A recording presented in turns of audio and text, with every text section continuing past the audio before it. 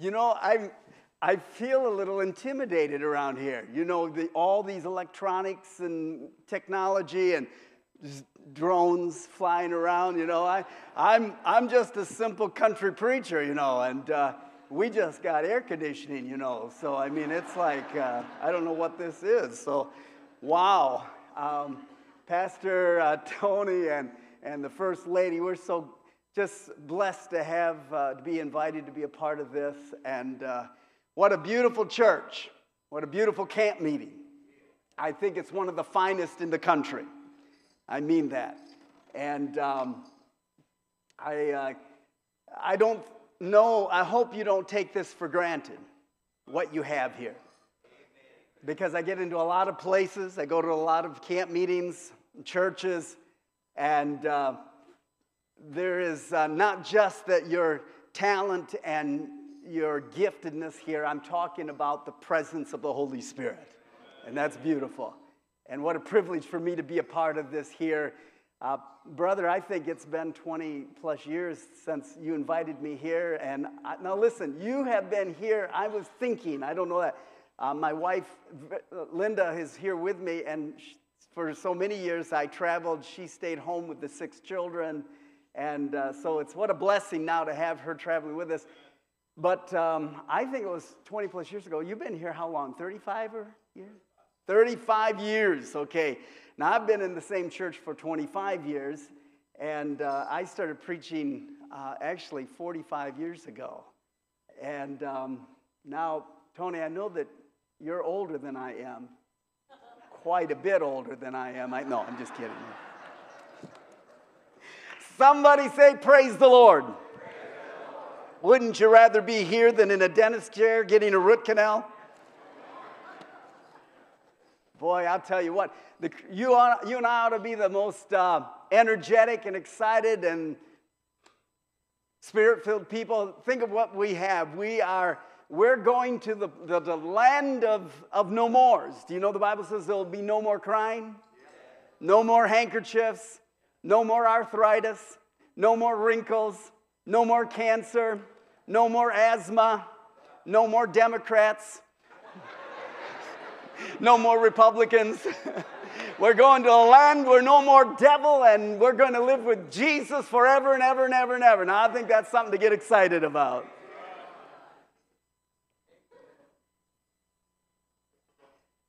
I want you to turn, if you will, in your Bibles tonight to the book of Jonah.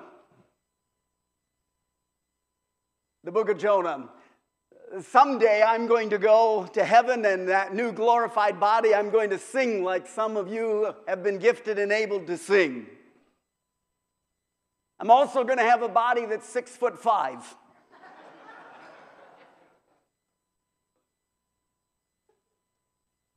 Let's pray. Father, we thank you for the presence of the Holy Spirit. We're so grateful to be here in the company of those who love you and are hungry and desire more. We welcome you to direct the words that will be spoken tonight. Lord, we pray that you open up our understanding. We pray, Holy Spirit, that we will not hear my voice, but the second voice, the voice of the Spirit tonight. And we yield over to your commanding lead and influence, and we step aside, and may the agenda of heaven be established tonight. And Lord, speak to us in such a way that we'll leave from here knowing that we've heard from heaven tonight. In Jesus' name, amen. We live in an hour of great uncertainty. Probably never an hour like this, at least in this country. We don't know what's going to happen. There's political unrest. There's moral uncertainty. We're living in such an hour of wickedness and violence and evil than a cultural realm, but I'm speaking in the sense of the professing church, that there's such an erosion and such compromise. It's an hour of such uncertainty. We don't know what's going to happen on tomorrow. But in the midst of the darkness, I'd have to say that not only is it an hour of great uncertainty, I would also say that it's an hour of great opportunity. Because in the darkness, you and I have opportunity to let the light of Jesus shine. We can be the church triumphant and we can seize the moment. It's harvest time. It's time for you and I to seize this moment and to recognize that as doom and gloom, as much of doom and gloom that's all around us, we've got the message of Jesus Christ in the advancing of the kingdom of God. An hour of uncertainty, but an hour of opportunity. But unfortunately, it's an hour of mediocrity. And this is the concern of this day. I'm talking about those who profess to be Christians. I'm talking about those who would profess to be a part of the church, in which there is a loss of passion for Christ. There's an absence of fire. It's as if we are content, we're comfortable where we're at. A lukewarm epidemic seems to prevail, and there is a wandering in the wilderness. But you're well aware that across this country, we have churches with big screens and skinny jeans and fog machines, but there's no witness of the Holy Spirit. We live in a day in which preachers who used to be reformers are but now performers. There's an entertainment mentality of which we're using all the gimmicks and tactics and maneuvers of trying to capture the attention of the crowd. But in getting the crowds to come, we've lowered the standard and we've tried to make people comfortable in their sin.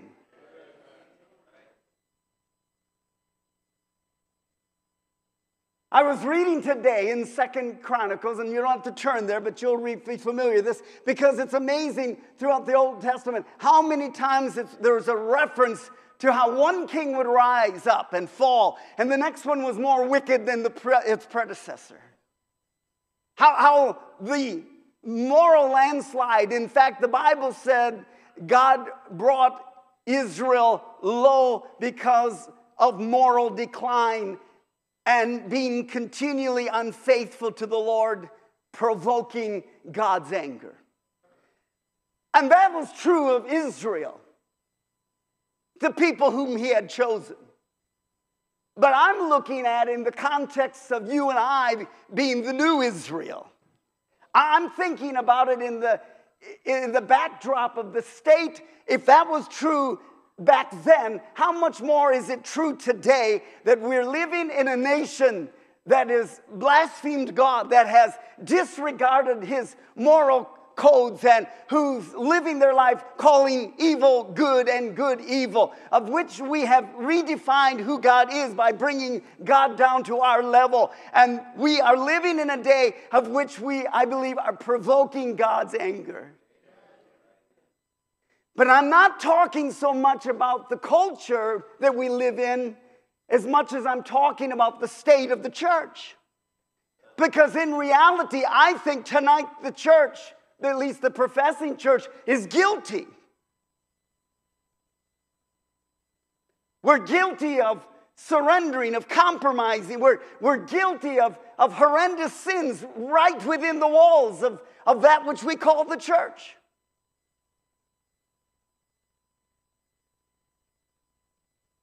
I picked up today a book. Linda and I went to an antique shop, and I have to be honest with you. That's probably the last place in the world I want to be. But as she was looking through, I found a book there, a little book from the United Presbyterian Church, North America, 1923. I opened it up and I read because it had several of their positions. And I thought to myself, 1920, the Presbyterian Church declared that the Word, the Holy Scriptures, as the Word of God, infallible, inerrant, not written by man, but written by God. I read in there about their standard or their understanding of marriage between a man and a woman, that it's permanent. I read about their position about the life of living a life of holiness, of of forsaking sin, their position on prayer and who Jesus Christ is and the person of the Holy Spirit. And I was reading through that and I thought to myself, I couldn't hardly believe it, because what it really uncovered for me is how much erosion has occurred. You see, I know because I was in the Presbyterian church as a boy. And now a church that embraces homosexuality and the gender confusion and they certainly do not believe that the Bible is the Word of God, that there's much of it that's just simply written by man. But the perversion and the wickedness and the evil, they cannot even be described as a church.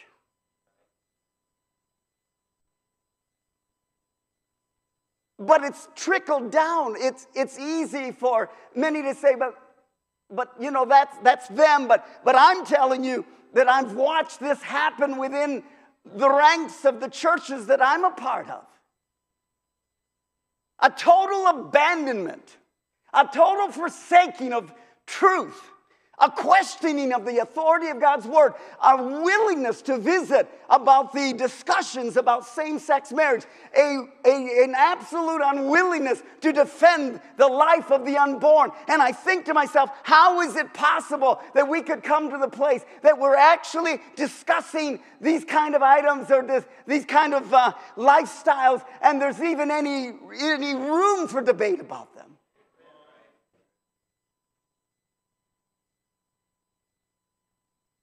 And I want to share tonight that you and I have an opportunity. And we cannot seize this moment. There is a move of the Holy Spirit, and I believe there will be a remnant church that will rise to the occasion. Amen. That God is crying out, as he did to Israel, that there would be a remnant of his people that will rise up and will forsake lukewarmness, in apathy, and a casual Christianity, and are willing to become passionate, radical followers of Jesus, totally abandoned to the commission of Jesus Christ. Jonah represents, in my estimation, what's happening with many professing Christians. In Jonah chapter 1, in the first verse, it says, "Now the word of the Lord came to Jonah." The word of the Lord came to Jonah. Now, we don't know how it came to Jonah. It may have been in the form of a vision. It may have been a dream. It may have been an angelic visitation. Whatever it was, it doesn't matter. It was without question a direct word from heaven. Now, that word there, maybe we know there's the word logos, and then there's the word rhema, and we know that when we read the scriptures that it is inspired, and that every verse there's a meaning. There's one meaning, but there are many applications. But the word of God comes to Jonah in a manner of which he could not dispute it. He didn't have to question what it was that was laid upon his heart. He didn't have to, for a moment, fumble around and try to strain at what God's instructions. He knew what God's word was. It was crystal clear. I would say to you and I, we're without excuse tonight. We know what God is calling us to do. There's no debate about truth and what the Bible's clear message is. There's no question about the mandate and the commission, the Great Commission. We're without excuse. We think of Sodom and Gomorrah and how that nation, those cities came down. And consider the fact what we have in America. We have churches on every corner. We have Bibles galore. We have electronic versions of the Bible. We have every imaginable broadcasting available resource about the Word of God and about Christianity, and yet there's never been an hour of which we have drifted further away from truth. The word of the Lord came to him and said, I want you to go to Nineveh, that great city, and I want you to cry out against it, for their wickedness has come up before me. I like that. the first part of that verse, but Jonah. It really is the buts that get us into trouble, isn't it?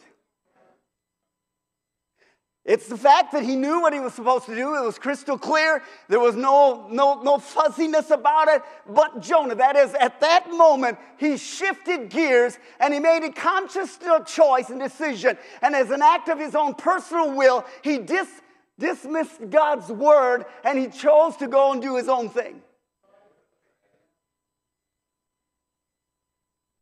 Go to Nineveh and cry out against their wickedness. But Jonah, verse 3, arose and he fled from the presence of God. You know, Jonah had experienced the presence of God. And I'm telling you, you can have experienced your experiences of yesterday, your encounters of yesterday, the testimonies of what God has done in your life in the past is not sufficient for tomorrow. It's not that Jonah had not experienced the revelations of God. It's not that he had not felt the manifest presence of God, that the glory had been around him. He knew that. He had partnered with God. He had participated in it. But in this occasion, he chose to ditch God and do his own thing. He fled from the presence of God. I feel as though we're living in a day in which much of Christianity is fleeing from God. We know what God's calling us to do. We understand biblical authority. We understand what the Bible has to say about moral absolutes. We understand what the Scriptures has to say about our conduct and our actions. And yet there is a conscious decision by many individuals as if they are ripping out pages of the Bible and saying, that doesn't apply to me, and that doesn't apply to me, and that's outdated, and that's not what it meant. And it's as if we're rewriting the Word of God. But God. As Jonah, but Jonah, who fled from the presence of the Lord. And it says, but the Lord sent out a great wind to the sea. But God sent a wind. But Jonah fled from the presence of God. But God sent a wind. You know, the wonderful thing about God is that He's not going to give up on you. You can be ornery, you can be stubborn, you can be belligerent, you can be hardened, you can abandon God, you can engage in every gross and immoral sin, you can participate in every perverted thing. I want you to know that God is out to get you. And aren't you glad He hasn't given up on you? Because I have to believe there's a few of you in this place that after you'd given your heart to Christ, you tripped and stumbled and you fell a couple times. And I'll bet you're thankful for the mercy of God. You like Jonah, who this storm's coming, but what did he do? The Bible tells us that he went down into the lower depths of that ship and he went to sleep. Now, how do you do that? How do you go into a storm that those sailors who were familiar with those storms were threatened to such an extent that they knew this was no ordinary storm and they feared for their lives, and yet Jonah fled from the presence of God, went down in the lower depths, pulled the blanket over his eyes, and went to sleep? Because it's a picture so often of many professing Christians who are running from God. You might be one of them tonight. You're running from God. God has spoken to you, and you know that He's spoken to you. You have heard His voice. He has changed your life. He has touched you. He rescued you. He redeemed you. He broke the curse. He lifted you up out of the miry clay. You know who God is. You know who Jesus is. But somehow, over the process of time, your heart has gotten hardened. There are things that you are facing. There's conflict in your life. There's a storm that's raging. And yet you're going to the lower depths to escape, and you're going to sleep spiritually to get away from it.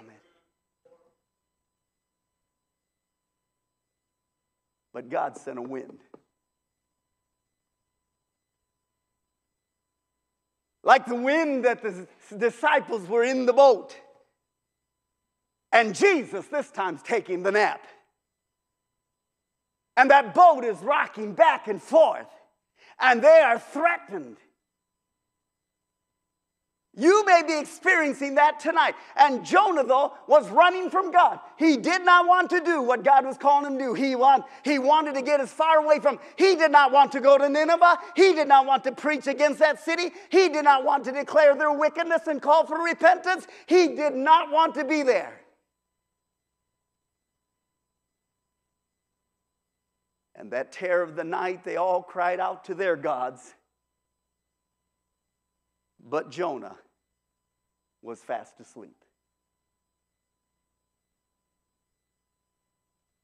And they take Jonah, and Jonah says, throw me overboard, and this storm will cease. Have you ever thought why Jonah would make such an offer? I mean, you have to be pretty low. You've got to be pretty miserable. You have to be to a certain state to where you don't want to live anymore. He's going to be thrown overboard, not because he thinks that he's going to just, swim to shore. He's really believing that's the ultimate escape. He can sleep, but he'll wake up again. But if they'll throw him overboard, there's no chance that he's going to survive and he can get out of this mess. And there's someone here tonight that you've thought about that, haven't you? You've thought about taking your life. You've pondered it. You've considered it. You've thought about the misery that you're in right now, the suffering that's going on, the loneliness that you've experienced. You have considered taking your life. You may have even tried it.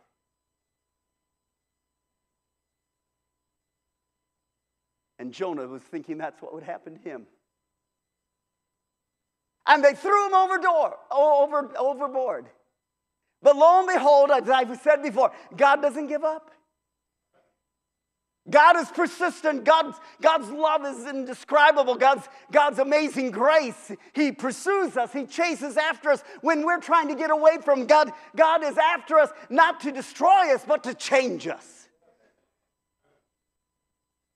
He gets thrown overboard, and lo and behold, what happens? But a big old fish comes and swallows him up. Oh, I know there's some of you tonight saying, but is that real? Did that really happen? Can I tell you that if it didn't happen, then Jesus is a liar? For Jesus said, as Jonah was in the belly of the fish 3 days and 3 nights. You see, I believe in a great big God that can do anything he wants to do. And that old big fish saw that juicy old flesh there in the water, and his appetite was raging, and he went and he opened up and swallowed that man, and into the gut of the fish he went. No more running, no more he couldn't get away from it now. Can you imagine what the state must have been in that putrid environment? All the stomach acids, all the foul odors, everything working, gushing, moving, seaweed, all the things that had been previously, all the decay, everything that's going on. And he's there sitting in that mess.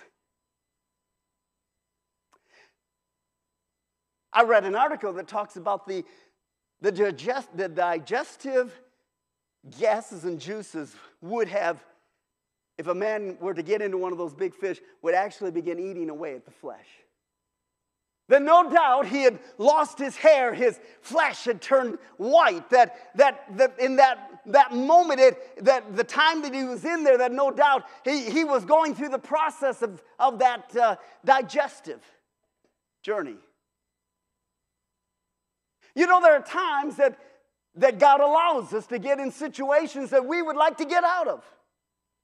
Ugly situations, stinking situations, decaying moments, things that we can't do anything about. But it's in those moments when we come to our ultimate end, when there is nowhere else we can turn, when there's nobody else that can help us, when it feels as though we have been abandoned to ourselves. It's at that moment that, like Jonah, we have nothing to do but to consider what our inner state is, the condition of our heart. It's at that moment that the meditations of our heart come alive, and we reflect back on our lives and back on our experiences, and in that ugliness we recognize our desperate need for God.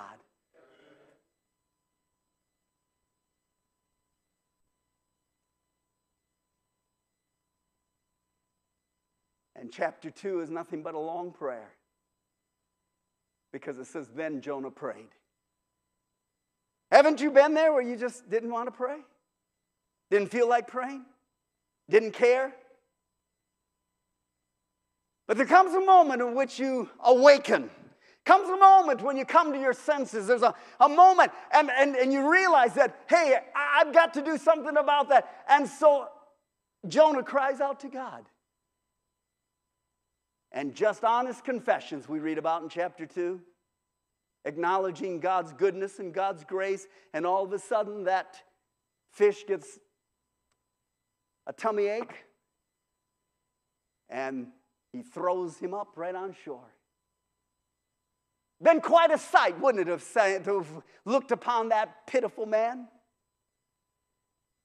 Some of us didn't look too good after we had rebelled, after we had backslidden, after we'd run from God. Some of us maybe got a little contaminated by the world, and we came back, and we didn't look too good, but God. The goodness of God, the mercy of God, the kindness of God, the power of God, that He can take a messed up man and a messed up woman and turn their life around.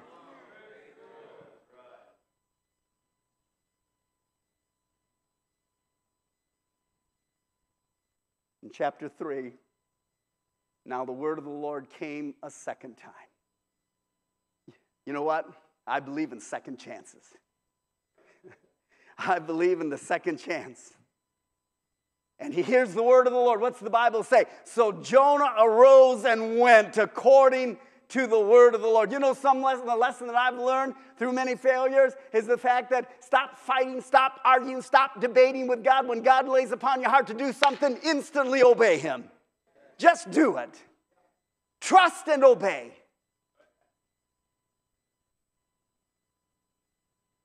And he preached.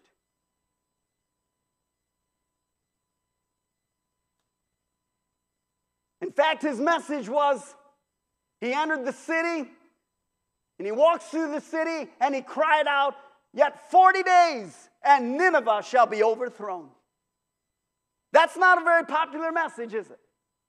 To cry out and say, hey, you are a wicked Nineveh. You are a sinful nation. You are morally corrupt. You are far from God. Judgment is coming. That's not a very attractive message in this day. In fact, I would say you, the majority of churches and pastors are avoiding talking about those things. We don't want to talk about judgment. We don't want to talk about hell. We don't want to talk about specific sins. We just like to just stay neutral.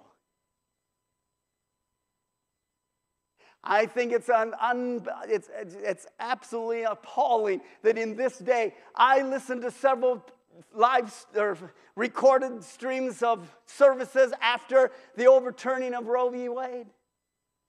And you know, of going through 20 or 30 of them, I never heard one of them make mention of that.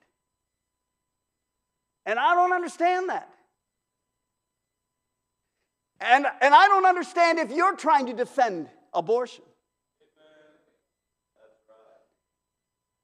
In 1973, when that abortion was ruled the law of the land, did you know there wasn't one mainline church that supported it? How is it possible that we could come to the place that the church is silent, that preachers aren't addressing it? How is it possible that 68 million babies have been murdered, who have been sacrificed on the altar of convenience, and the church is mute and hasn't said anything about it, and we aren't celebrating the fact that God is moving and that there's been an overturn of something that has hovered as a curse over this nation for 49 years? Because we don't want to preach the hard word. We don't want to preach the message. How is it that we're not addressing the subject of same-sex marriage? When people say, well, you don't understand my struggle, this is the way I was born, why don't we say that when it comes to a man who's been engaging in adultery? Why don't we say, hey, listen, you know what, you understand my struggle with adultery and running around with all these women and everything? We don't give him that kind of license. But the reason is because we've compromised. We don't want to offend. We want the crowds. We don't want to take any chances. And I'm saying to you that the Bible is crystal clear. Don't tell me that Jesus didn't say anything about same-sex marriage. He said plenty about it when he gave us a definition of what marriage is. And he took us back to Genesis chapter 3. And he says that as a man shall leave his father and mother and cleave to his wife. He defined it as a marriage between a man and a woman. What's going on in all the gender confusion that we're trying to somehow, in the stupidity of this culture, we're having any kind of compassion with those who are suggesting there may be 100 or 200 different genders? Now, I'm not real smart, but at least I'm aware of what the Bible has to say about a man and a woman.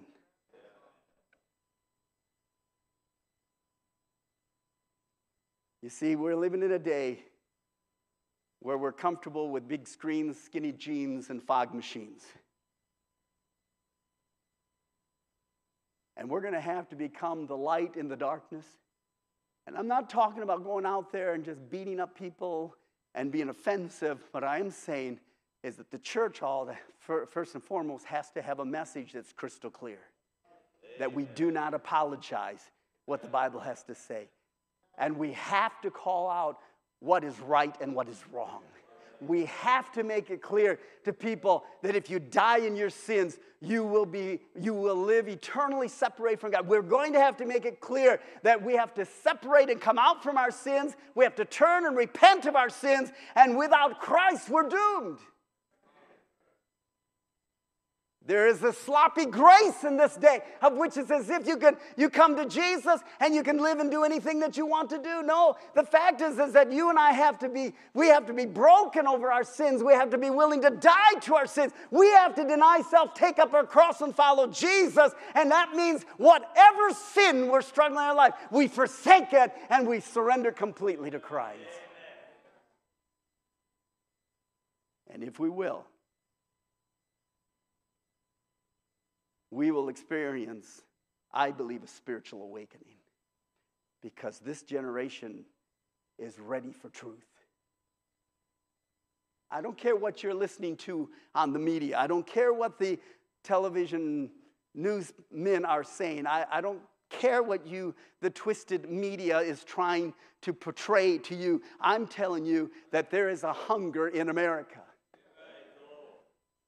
And if you and I are willing to stand on the side of light, if you and I are willing to be bold in proclaiming Jesus, I'm telling you that in my 45 years of ministry, I have never lived in a day when there's more receptiveness to the message of Christ. We're watching more people come to Jesus today than I have ever in my life. And it's done through the clear gospel message, and it's happening by just telling people, listen, come out from your sins, give your life to Jesus. He can change your life. He can revoke the darkness and replace it with light. He can turn you around and set your feet on a solid ground. Jesus can. He's got the power to deliver you from the curse. He's more powerful than all the forces of darkness. Give your life to Christ.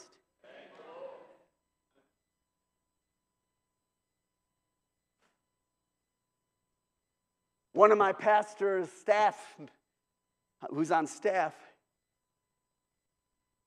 had a daughter that sunk deep into sin. At a rather long period of time, she ran away from God, ran away from her upbringing. She ended up getting involved with lesbianism. This went on for years. And this family prayed and prayed for her. They loved her, but they didn't compromise. They didn't try to coddle her and suggesting, hey, that's all right. It's your choice. Whatever you want to do is okay. You can still be a Christian and do that. They didn't do that. They prayed. They loved her. But they were firm. They were definite about their convictions. And they prayed for years. And she came over to their house about a year ago. And she, because of the prompting of the Spirit, I believe through those prayers, she said to her dad, could we watch the stream of the service this morning from your church? And so he said yes, and so they began to watch it. And tears began to go down her eyes, her cheeks. And she said, Dad, she said, I think I'm having a heart attack. And he says, why? He said, well, my pain is in here, is so heavy right now, and I'm shaking and I'm hot. He said, I don't think you are. Watching longer, and she said, Dad, I'm really am. I'm having a heart. You need to call 911 right now. And he said, you're not having a heart attack. She said, I think this is God. She sat there and felt the heat of God's presence move from the top of her head through her whole body. She had crippling arthritis to where she was about to lose her job, and she had 2 lumps identified on her breast as malignant. And as she's sitting there, she's suddenly comes under the power of God. And the swelling and the thickness in her joints and her hands began to dissipate and go away. And she said, look, Dad, I've not been able to do this in 2 or 3 years. And she began to move around. She felt, and even those lumps began to disappear. And in that holy moment, this lady, this daughter, gave her life to Jesus Christ.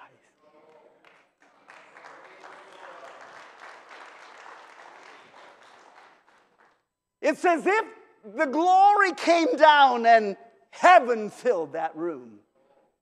That's what I'm talking about, is that you and I are carriers of the glory, that we're walking so close to Jesus that every step we take, we are changing and charging the atmosphere. And that service streamed hours later, channeled through the lines into that home, carried the very fragrance of heaven, and faith was ignited, and a woman who was lost in sin was set free, delivered, and the glory changed her life.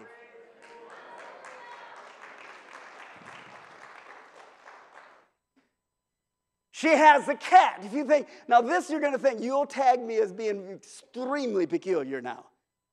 She has a cat, 8 years old, that she had taken from the rescue, whose back hips had been broken because they'd been run over. For 8 years, that cat would walk a step and drag his legs.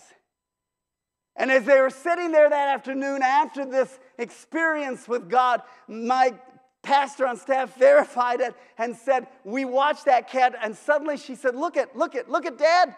And the cat was walking across the floor.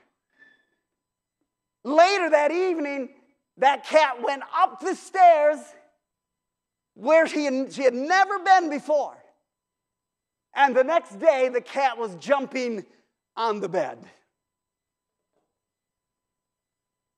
But that's just like God. That little confirmation, that little definition that God's glory shows up and He's interested in every part of your life. And that was just like a stamp of blessing that God poured out. And now here we are, a year later, and every single morning that father and mother and that daughter, they have a Zoom call and they're reading through the Bible at 6 o'clock in the morning. It has now grown to another sister joining them and 2 nieces. And now the brother of my staff member is joining as well. It is a movement of God that is spreading because it's the glory of God. I want to see houses on fire with the glory of God.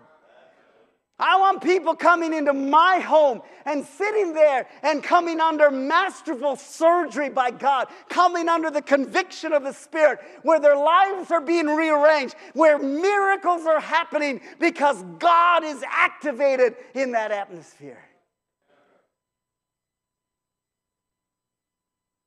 It's about a young man, his name's Jacob. He played football with my son Sam. And as they were playing, Jacob knows nothing about God. In fact, after a game, they were traveling on the bus, and some of the football players thought that it would be cute if they pulled out their porn and tried to introduce Sam to it. And Jacob was really amazed that Sam got up and went to the front of the bus and sat with the coach. That spoke to him. But that little seed, Sam, just being consistent, Sam, carrier of the glory, Sam, who loved Jacob and befriended him and spent time with him and invited him over to our house, and then he invited him to church, and something started working on the inside of Jacob, a kid whose life was messed up, drugs and all kinds of addictions and lust, all kinds of things going on. And he came to church, and in the presence of the glory, God visits him, and he comes under conviction, and he just is broken, and he's weeping, and he's crying out to God for forgiveness, and his life is radically transformed in a moment's time. On the next Sunday, we're baptizing 20 of them, and he's in that group. And I baptized him. And as we're coming down and everybody's worshiping, they were singing a song. Now, this is what I'm talking about. There's a reason that Jonah didn't want to go to Nineveh. You know why he didn't want to go to Nineveh? Because he knew that as he preached the hard message and said, repent, judgment is coming in 40 days. This city's coming out. He knew that God is merciful, that God is kind. He knew that they probably would repent, get right with God, and then the word he was preaching did come to pass. And all that would follow that. And I'm saying to you, yes, when you and I minister to the drug addicts and the alcoholics and the sexual perverts, when we minister to those that our lives are messed up, you're going to roll up your sleeves and you're going to have to get dirty. And Jacob had been touched by the presence of God, and we're singing a song. It says, he picked me up, and he turned me around, and he set my feet on solid ground. I thank the Master. I thank the Savior. I thank God. And as we're singing that chorus, I didn't notice it because he's on the other side, but he did that. He just, he got up, and he jumped, and he whirled around, and then he started to whirl across the sanctuary, and he was dancing all the way around as we're singing that. I don't even know this is going on yet. And he comes around to where I'm sitting, and he says to me, dance with me, Pastor, dance with me. And I don't know how to dance. I'm not even a great leaper. But I couldn't miss the moment of a young man whose life had been rattled and battered in sin, who'd been liberated by the power of Jesus, who was in that moment expressing the dance to Jesus, who knew now the difference between darkness and light, whose life had been rearranged, and I couldn't help but to join with him, and I began to twirl and dance, and I look around, and I saw all the youth coming up and twirling and dancing, and I saw older people like my wife Linda. She started dancing, and all the people began to move. Why? Because we had a visitation from heaven, and this kid whose life was messed up had come to Jesus, and we were celebrating his breakthrough. It's just like the crippled man in Acts chapter 3, of which silver and gold have I none, but such as I give you. In the name of Jesus, rise up and walk. And that man was crippled, got up, and he began, the Bible says he went leaping and jumping and praising God. Is there anything wrong when we see? I'll tell you, we need that kind of fire in some of us that have been saved a long time. We've lost the passion. We've lost the fire. We've lost the connection with where we once were and who we are in Jesus Christ.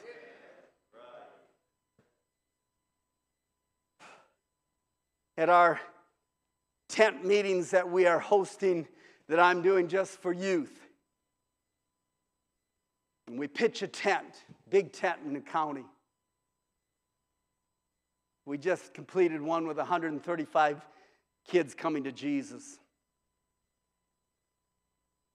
And we had one that the juvenile home was bringing in their boys in. Tough kids, hard kids, callous kids.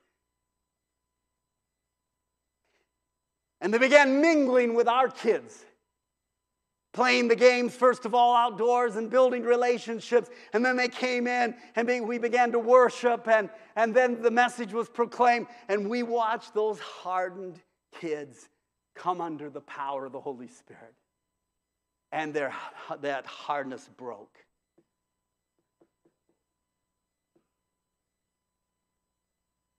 On one of the nights, the last night, the women from the juvenile came. One of those ladies, one of those young girls, teenagers, was there because she tried to murder her mother and father. She had an officer with her. She came on the grounds, and as we were spending time fellowshipping and playing some games, she went to one of the pastors and said, "What is this?" And my youth pastor said, "What is what?" And she said, "What is this I'm feeling?" He says, "What are you feeling?" She said, I feel a stirring. I feel a heaviness. I feel a power around me. I've never experienced anything. What is it? And he began to describe to her the person of Jesus Christ. And there on the ground, she gave her life to Jesus. As we're praying over this girl, that officer, knowing who this girl was, it was so neat to see that officer, her hands right out there as well, recognizing this was a God moment. We went in that night after the service, and I invited kids to come forward to get baptized, and and I saw those big old guys from the juvenile home. I mean, they were taking their shoes off and their socks, and they were throwing them in the air, and they were getting into the waters, and there was tears running down their eyes. And that girl came forward, and she got into the waters and got baptized, and that officer followed behind her, and she herself took off all of her stuff and her shoes, and she got into it and got baptized as well.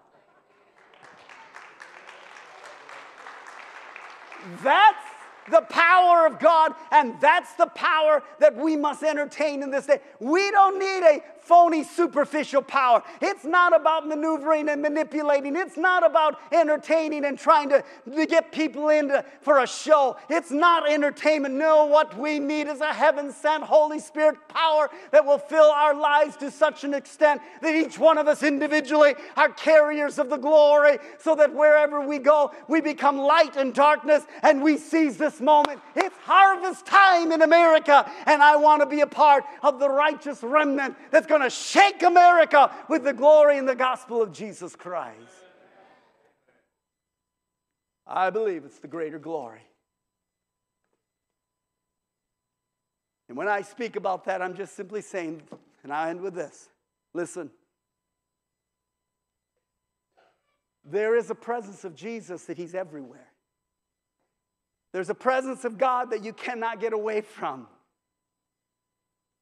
It's what the early preachers used to call this general presence of God, that you can't escape it. He's as much present in the den of iniquity as he is in the church. That's the general presence of God. If I go ascend to the mountain, you are there. If I make my bed in hell, you are there. If I were to go to the farthest star, God is there. You can't get away from God. That's what Jonah discovered. You cannot escape God. But there's the manifest presence of God. And that's those times when it appears, it feels that God is more here than he is there. I don't understand it. I just tell you, there are times, you know that, where you come into a service and it's heightened. You don't know, you might be prone to think, well, let's sing that same song tomorrow night. Let's do what we did tonight. It's nothing to do with you and I in that regard, but it's the fact that there is God's movement. He chooses to manifest himself and to reveal himself at certain times in certain ways. That's the manifested presence of God. But there is a cultivated presence of God. Draw near to me, and I'll draw near to you. You shall seek me and find me when you search for me with all of your heart. Indicating There's no limit to your soul's capacity to receive of the things of God. You know what that suggests to me? It's an invitation. I want more. I don't want to rely on yesterday's blessing. I want more of His presence, more of His manifest presence, more of His glory in my life, so that in my home, the atmosphere is supercharged. And when I go to work and when I go to school, I'm carrying His glory. When I'm ministering or talking to people, it's flowing forth through me. I want to be, and I'd say to the young people tonight, I'm simply saying, you're the generation that I believe that God's going to use to ignite a spiritual awakening in America. Don't miss this opportunity. It's not that God's not going to use all of us old people. It's just that as I study historic revivals, that it's often fueled by young people. And we need young people who are radicals for Jesus, who are totally abandoned to God, that there's no questioning their allegiance. And while Satan is displaying his wickedness and his evil and the cultural eruption in this day, how much more the church needs to be carriers of the glory, carriers of the power we have in Jesus' name, carriers of the anointing, that we would have the boldness and the courage and we would have enough of the mustering of our courage, of our spirit to say, I'm going to stand for Christ and I will not bend, bow, or give up in this hour. Would you stand with me tonight? As we get ready to sing tonight, with every head bowed and every eye closed, tonight I believe the Holy Spirit is moving up and down the aisles and in between the rows of pews. I believe if our eyes were open tonight, we would see this place filled with angels. I believe the Holy Spirit has been speaking to us about our need for yielding over. Where are you at tonight? Do you have a greater passion than you had yesterday? Is there a greater hunger, a greater fervor? Are you so possessed by the Spirit of God that the glory you could be a carrier of that glory wherever you go? I think we're going to need it. We're not going to win people in this day by arguments and debating. We're not going to win today by posting cute little things on Facebook and whipping people with our theological jargon. No, it's going to take the power of the Holy Spirit flowing through your life and my life. So tonight, I'm only asking that you would examine your heart, because I believe the Holy Spirit has been speaking to some of you tonight. Maybe like Jonah, you've been running. Maybe you've gone to the lower depths to escape the call, the mandate. Maybe you've lost the edge of your passion for Christ. And tonight, the Spirit of God is wanting to stir it up again. The Spirit of God is reaching out to you tonight. With heads bowed and eyes closed tonight, no one looking around, how many this night would say, Rick, as you were speaking, I felt the Holy Spirit prick my heart, and I feel like right now God is stirring my heart that I need more of His manifest presence in my spirit, in my life. Would you just raise your hand up? Just raise your hand. You need more of His Spirit. You want to be an agent that God will use. God bless you. Many hands. Others. More of His Spirit. I don't know about you, but I want to win people to Jesus. I want to have a fire. I don't want to be a Jonah running from God. I want to be running for God. Lord, in this hour tonight, I pray that we will respond to your invitation in this sacred moment, where we are on holy ground. The hour is late. Jesus is coming soon. And what we do, we must do quickly. We want to win the lost at any cost. Help us, oh God, tonight to fuel the flame by the wind of your Spirit. And may we, Lord, be driven to a greater fervency and passion for lost people than never before, because we want to be ambassadors in the kingdom of God. I pray this in Jesus' name. Amen and amen.